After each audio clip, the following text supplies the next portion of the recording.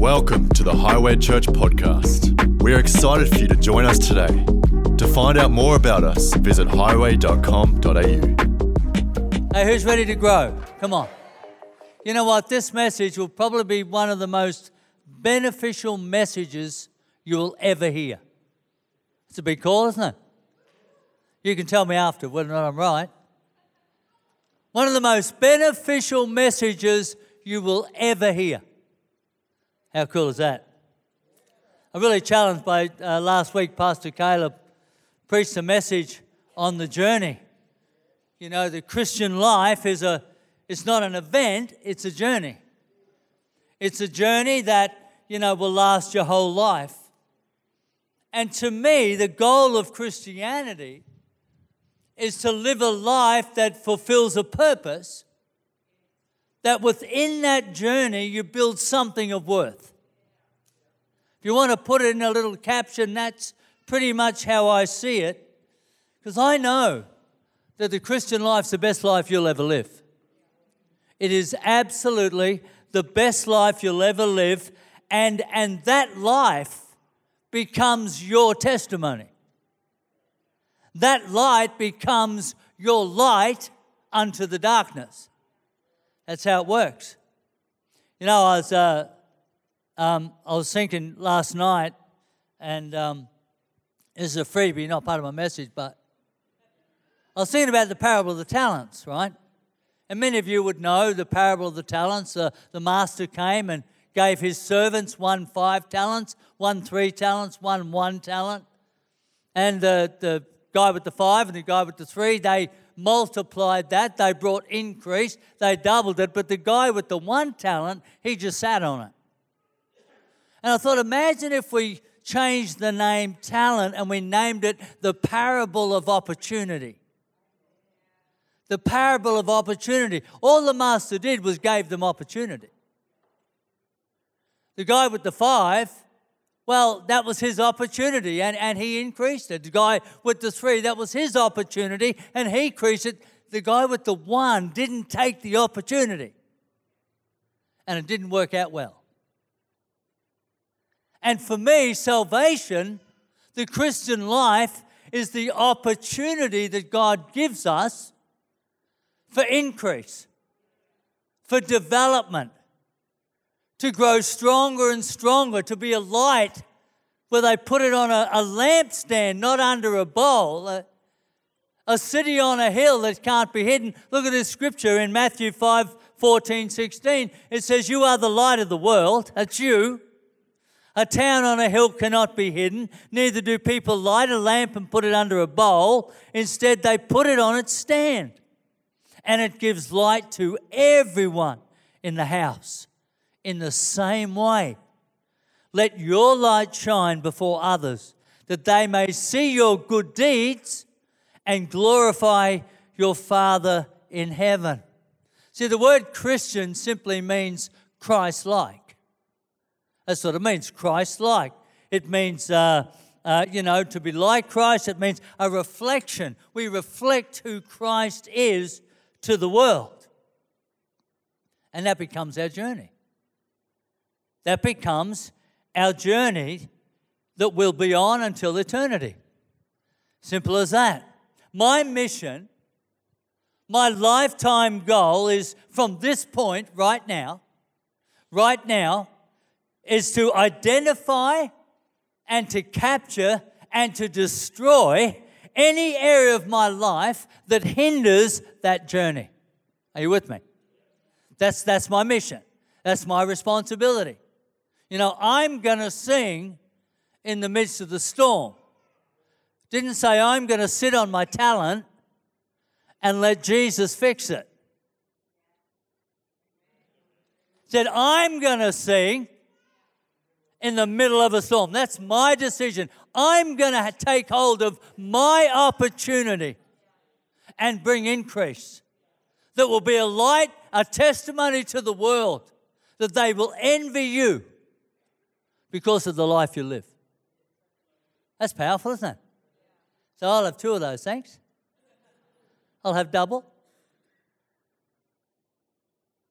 One of the biggest hindrances to my journey is something that the Bible calls sin. Now, don't tune out on me now because that's a horrible word. No, it's in the Bible. To me, sin is like a cancer cell.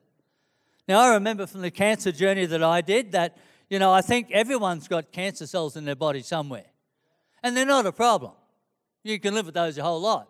The problem comes when they begin to multiply, when they begin to grow, when they begin to get bigger. Then you've got to have an operation or you've got to remove them. Why? To save the body. Is that fair? Well, I look at sin in the same context. We've all got sin in our life. We were born with it. It's a fallen nature that we were all born with, right? And that's kind of not a problem until that area begins to multiply. That area begins to grow. That area begins to increase, and it needs to be cut out for the salvation of the whole body. Does that make sense? Yeah? Does that explain that all right? Let's look at John chapter 8, verse 1 to 11. I love this story in Scripture. There's a bit of debate about the original context of it, but it's a great message. It says then from verse 8 of chapter of John. Sorry, is that John or what did I say? Did I say John? All right, just keep me honest. Then they all went home, but Jesus went to the Mount of Olives.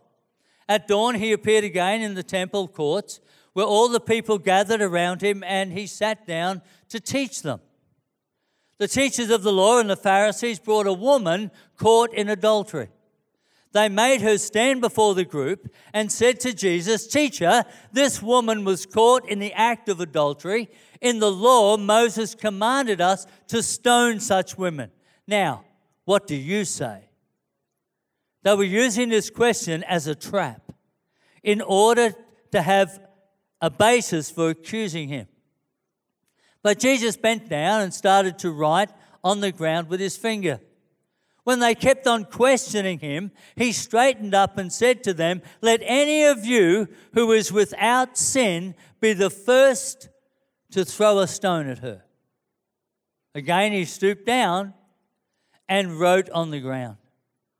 At this, those who heard began to go away one at a time, the older ones first, until only Jesus was left with the woman, still standing there.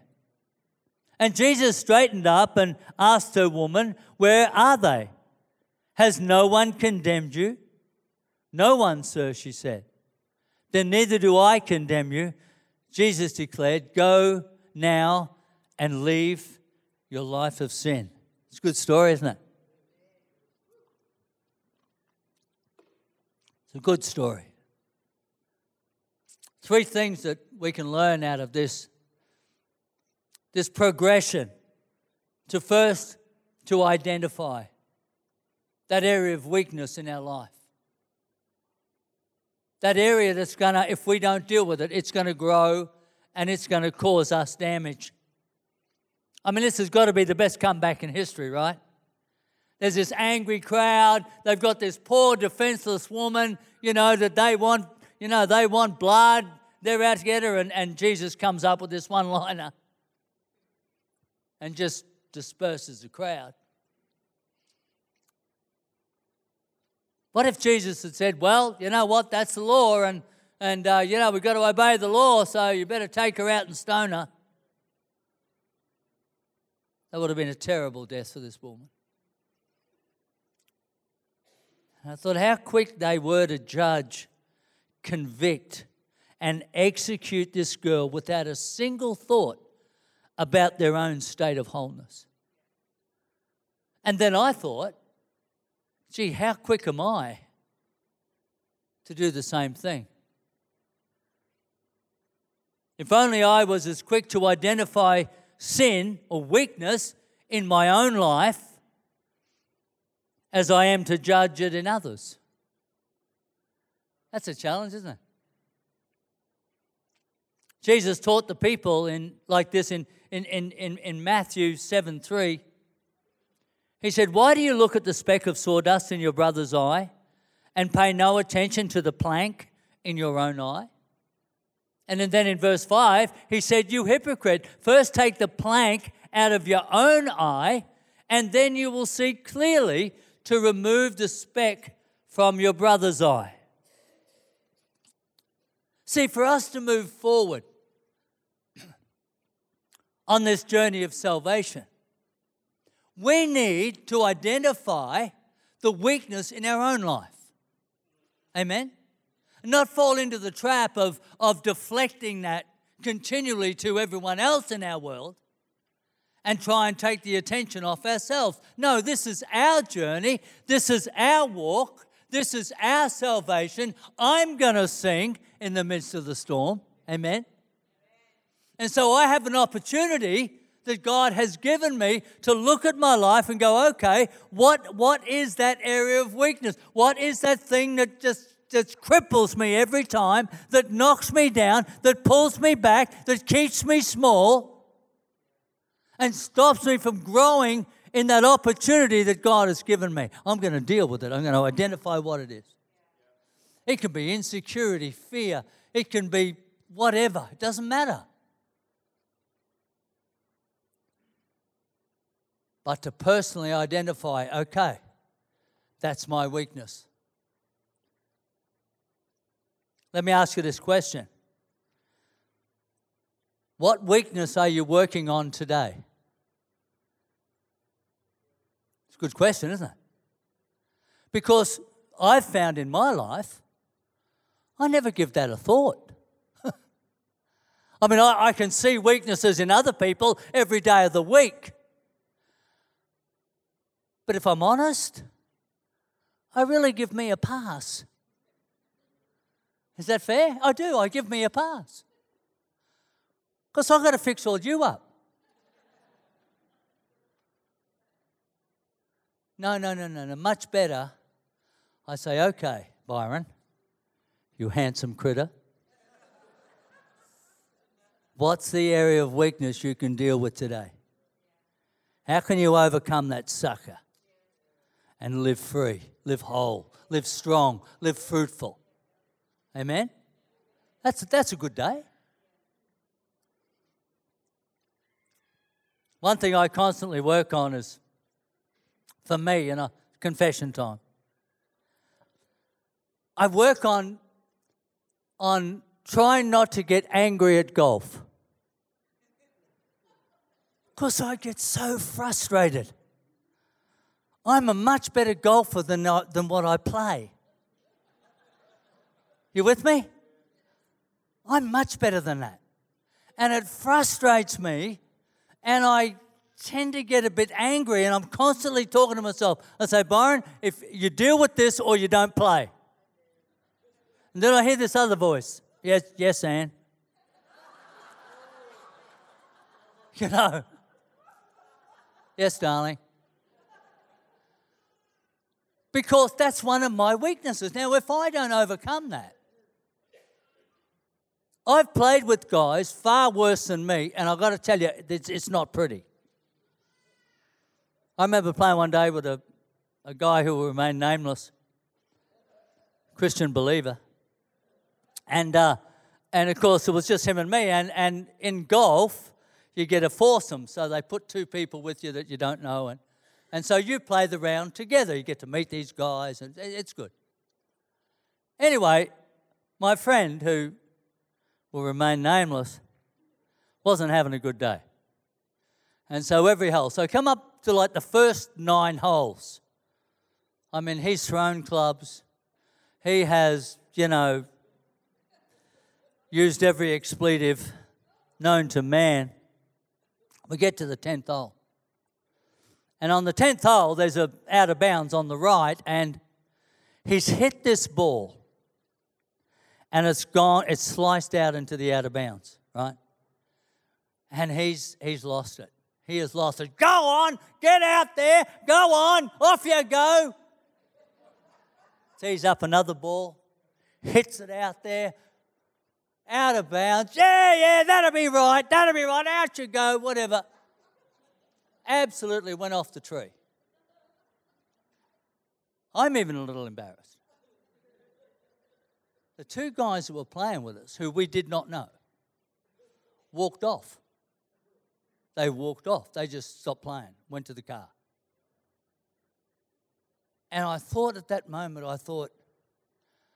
how would it fly if I ran to the car park and told them about Jesus? Hearing me? See, I'm going to sing in the middle of that storm. And no one else can do that for me. The story told in golf where a bloke has a day like that and such a bad day, and he grabs his clubs and he walks over to the dam beside the green and he throws his clubs and everything in the dam and storms off to his car. Only to come back 5 minutes later, hop into the dam, grabbed his clubs, took out his car keys, threw the clubs back and then off to the car. I'll tell you, golf will do it to you. But that's my little area. And I constantly talk to myself and say, Byron, keep your mouth shut. Keep your mouth shut. Amen? Why? Because I identify that's a problem with me, and it's not going to own me. I'm going to own it. See, the second thing we see here is that you capture it. You identify what that area of weakness is in your life, and you take it captive.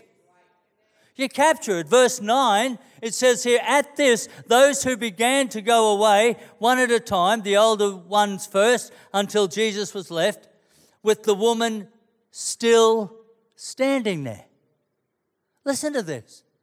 Still standing there. All the accusers had gone. If this girl was looking for an easy way out, this was her exit.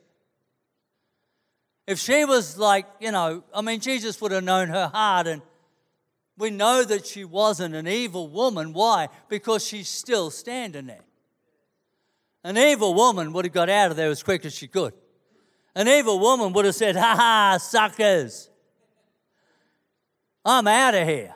I got away with it. I'm debt-free. I'm out of here. I'm scot-free. No, she's still standing there. Why? Because she owned it. She took that weakness captive and was prepared to deal with it. Paul teaches in 2 Corinthians chapter 10, verse 5, he said, we demolish arguments and every pretension that sets itself up against the knowledge of God, and we take it captive. Say it with me. We take it captive. Every thought to make it obedient to Christ. Why? Because we're in charge. That weakness doesn't control us, we control it.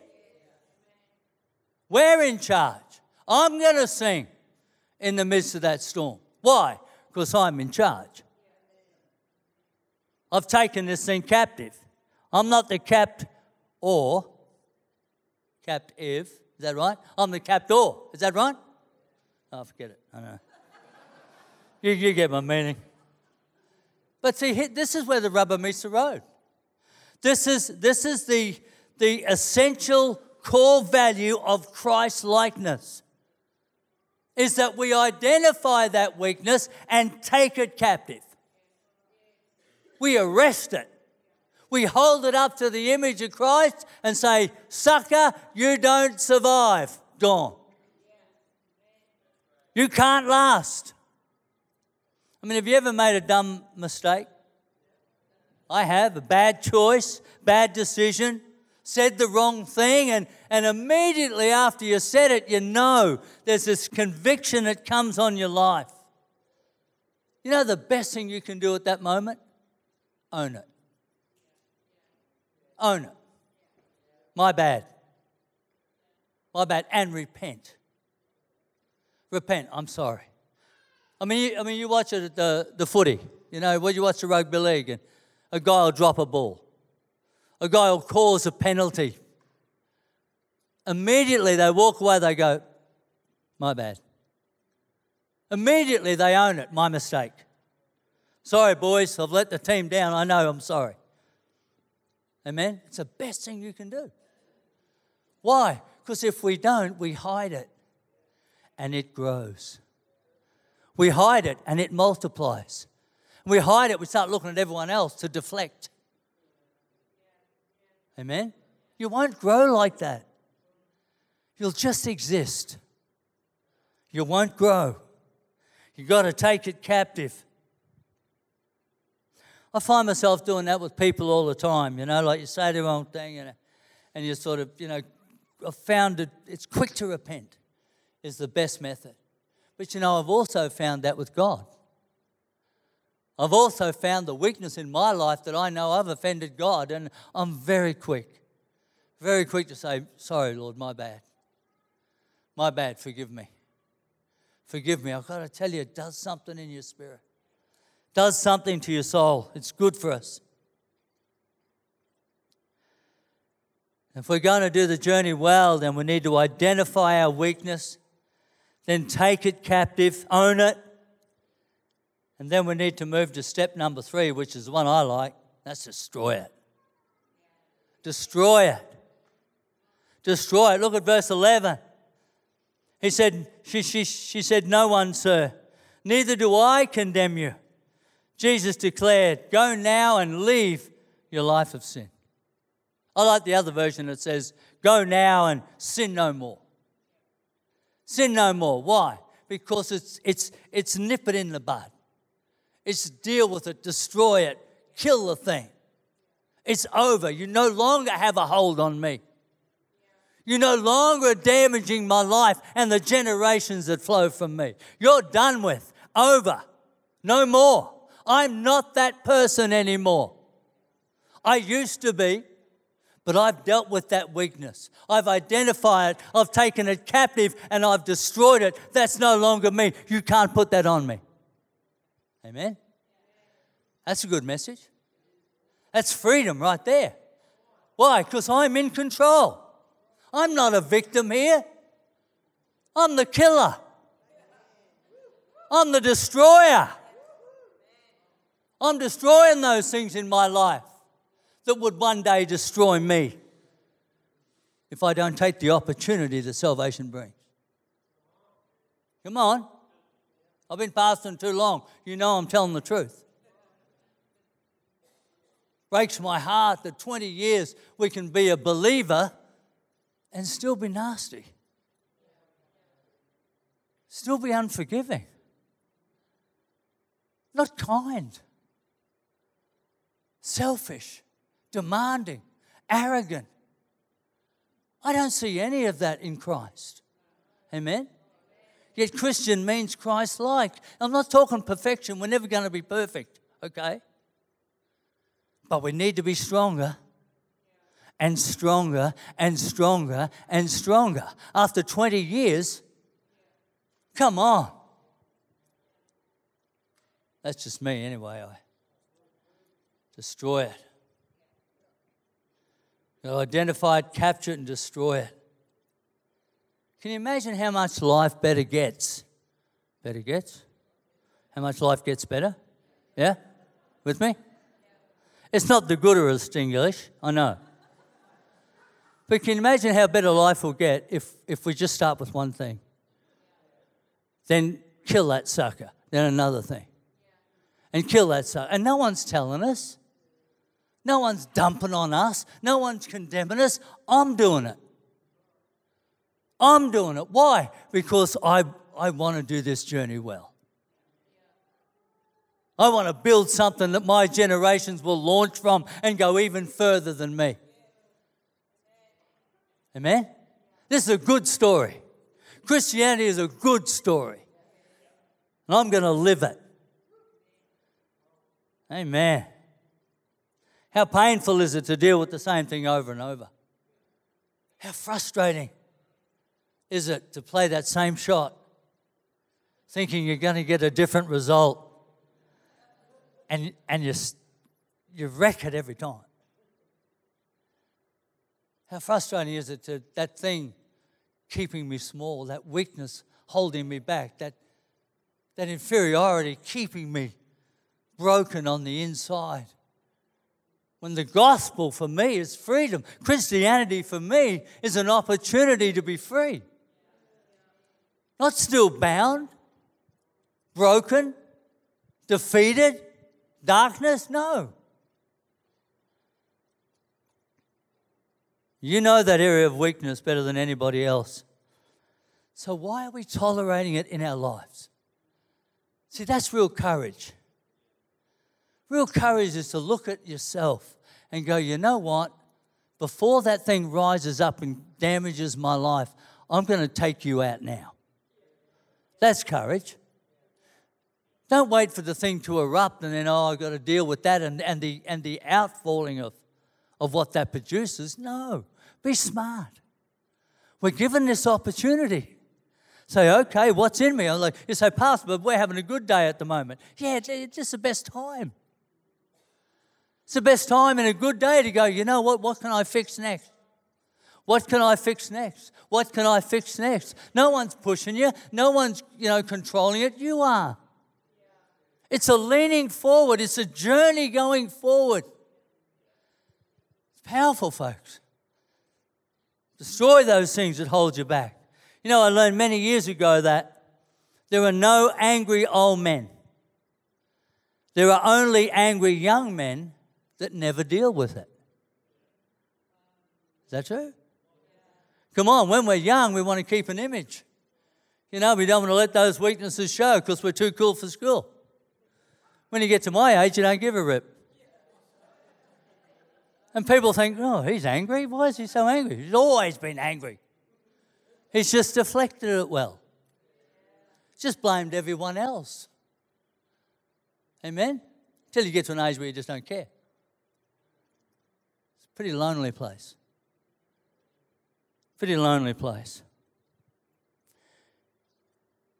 Because the truth is, if you don't destroy it, it will destroy you. It will destroy you. Or worse, you'll pass it on to the next generation. Be the hero. Be the hero. Destroy it now.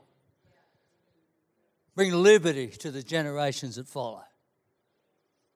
Listen, last week I was watching the news and I saw this. Well, I saw this clip come up on a news bulletin, and it's a little bit graphic. Okay, so it's pretty violent. There's a few punches thrown. It's a fight at Disneyland, which is a great family venue. And there's a brawl. You may have seen it on TV. There's a brawl, right? At Disneyland, the Disney park. Just avert your eyes if that really offends you. But I'd just like to play it, and then I'll just share a little bit at the end of that. Can I have that up on the screen? This is last week. You're looking at cell phone video of a family brawl that broke out near Mickey's Toontown at Disneyland on Saturday. Call security! You got what you want. Whoa! Oh, you know what? What started as an argument turned violent when police say the men in the family hit the women in the same family, knocking more than one woman to the ground in front of toddlers and crying babies. A custodian tried to calm the family down, but they kept fighting.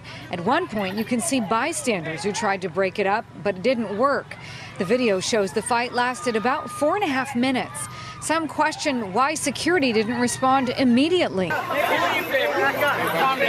A Disneyland spokesperson says security showed up in minutes and immediately called Anaheim police. That's a challenge. The thing that amazed me or shocked me the most was that when the LA police were called in to investigate that footage, to lay charges, no one would say anything. And the reason no one would say anything is because it's the same family. They're all one family. Are you hearing me?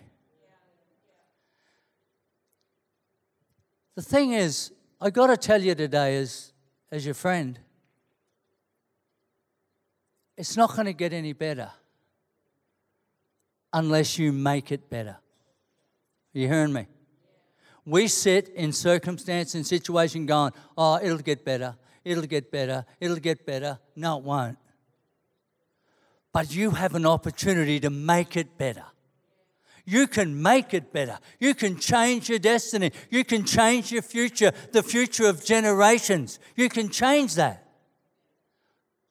See, I don't know the guy in the red shirt, obviously, but if he had a son there, what's he teaching? This is how you deal with women. Yeah? That boy's going to learn from dad.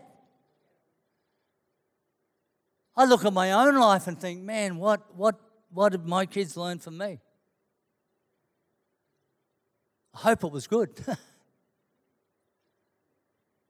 But we have an opportunity to make it good. Amen? We can't turn the clock back. What's done is done. But from this day forward, we can start to be the light. Amen? We can be the light that brings light to the whole house. Why? Because we're prepared to identify that weakness, we're prepared to take it captive, and we're prepared to destroy it so that our journey continues. That's salvation, folks.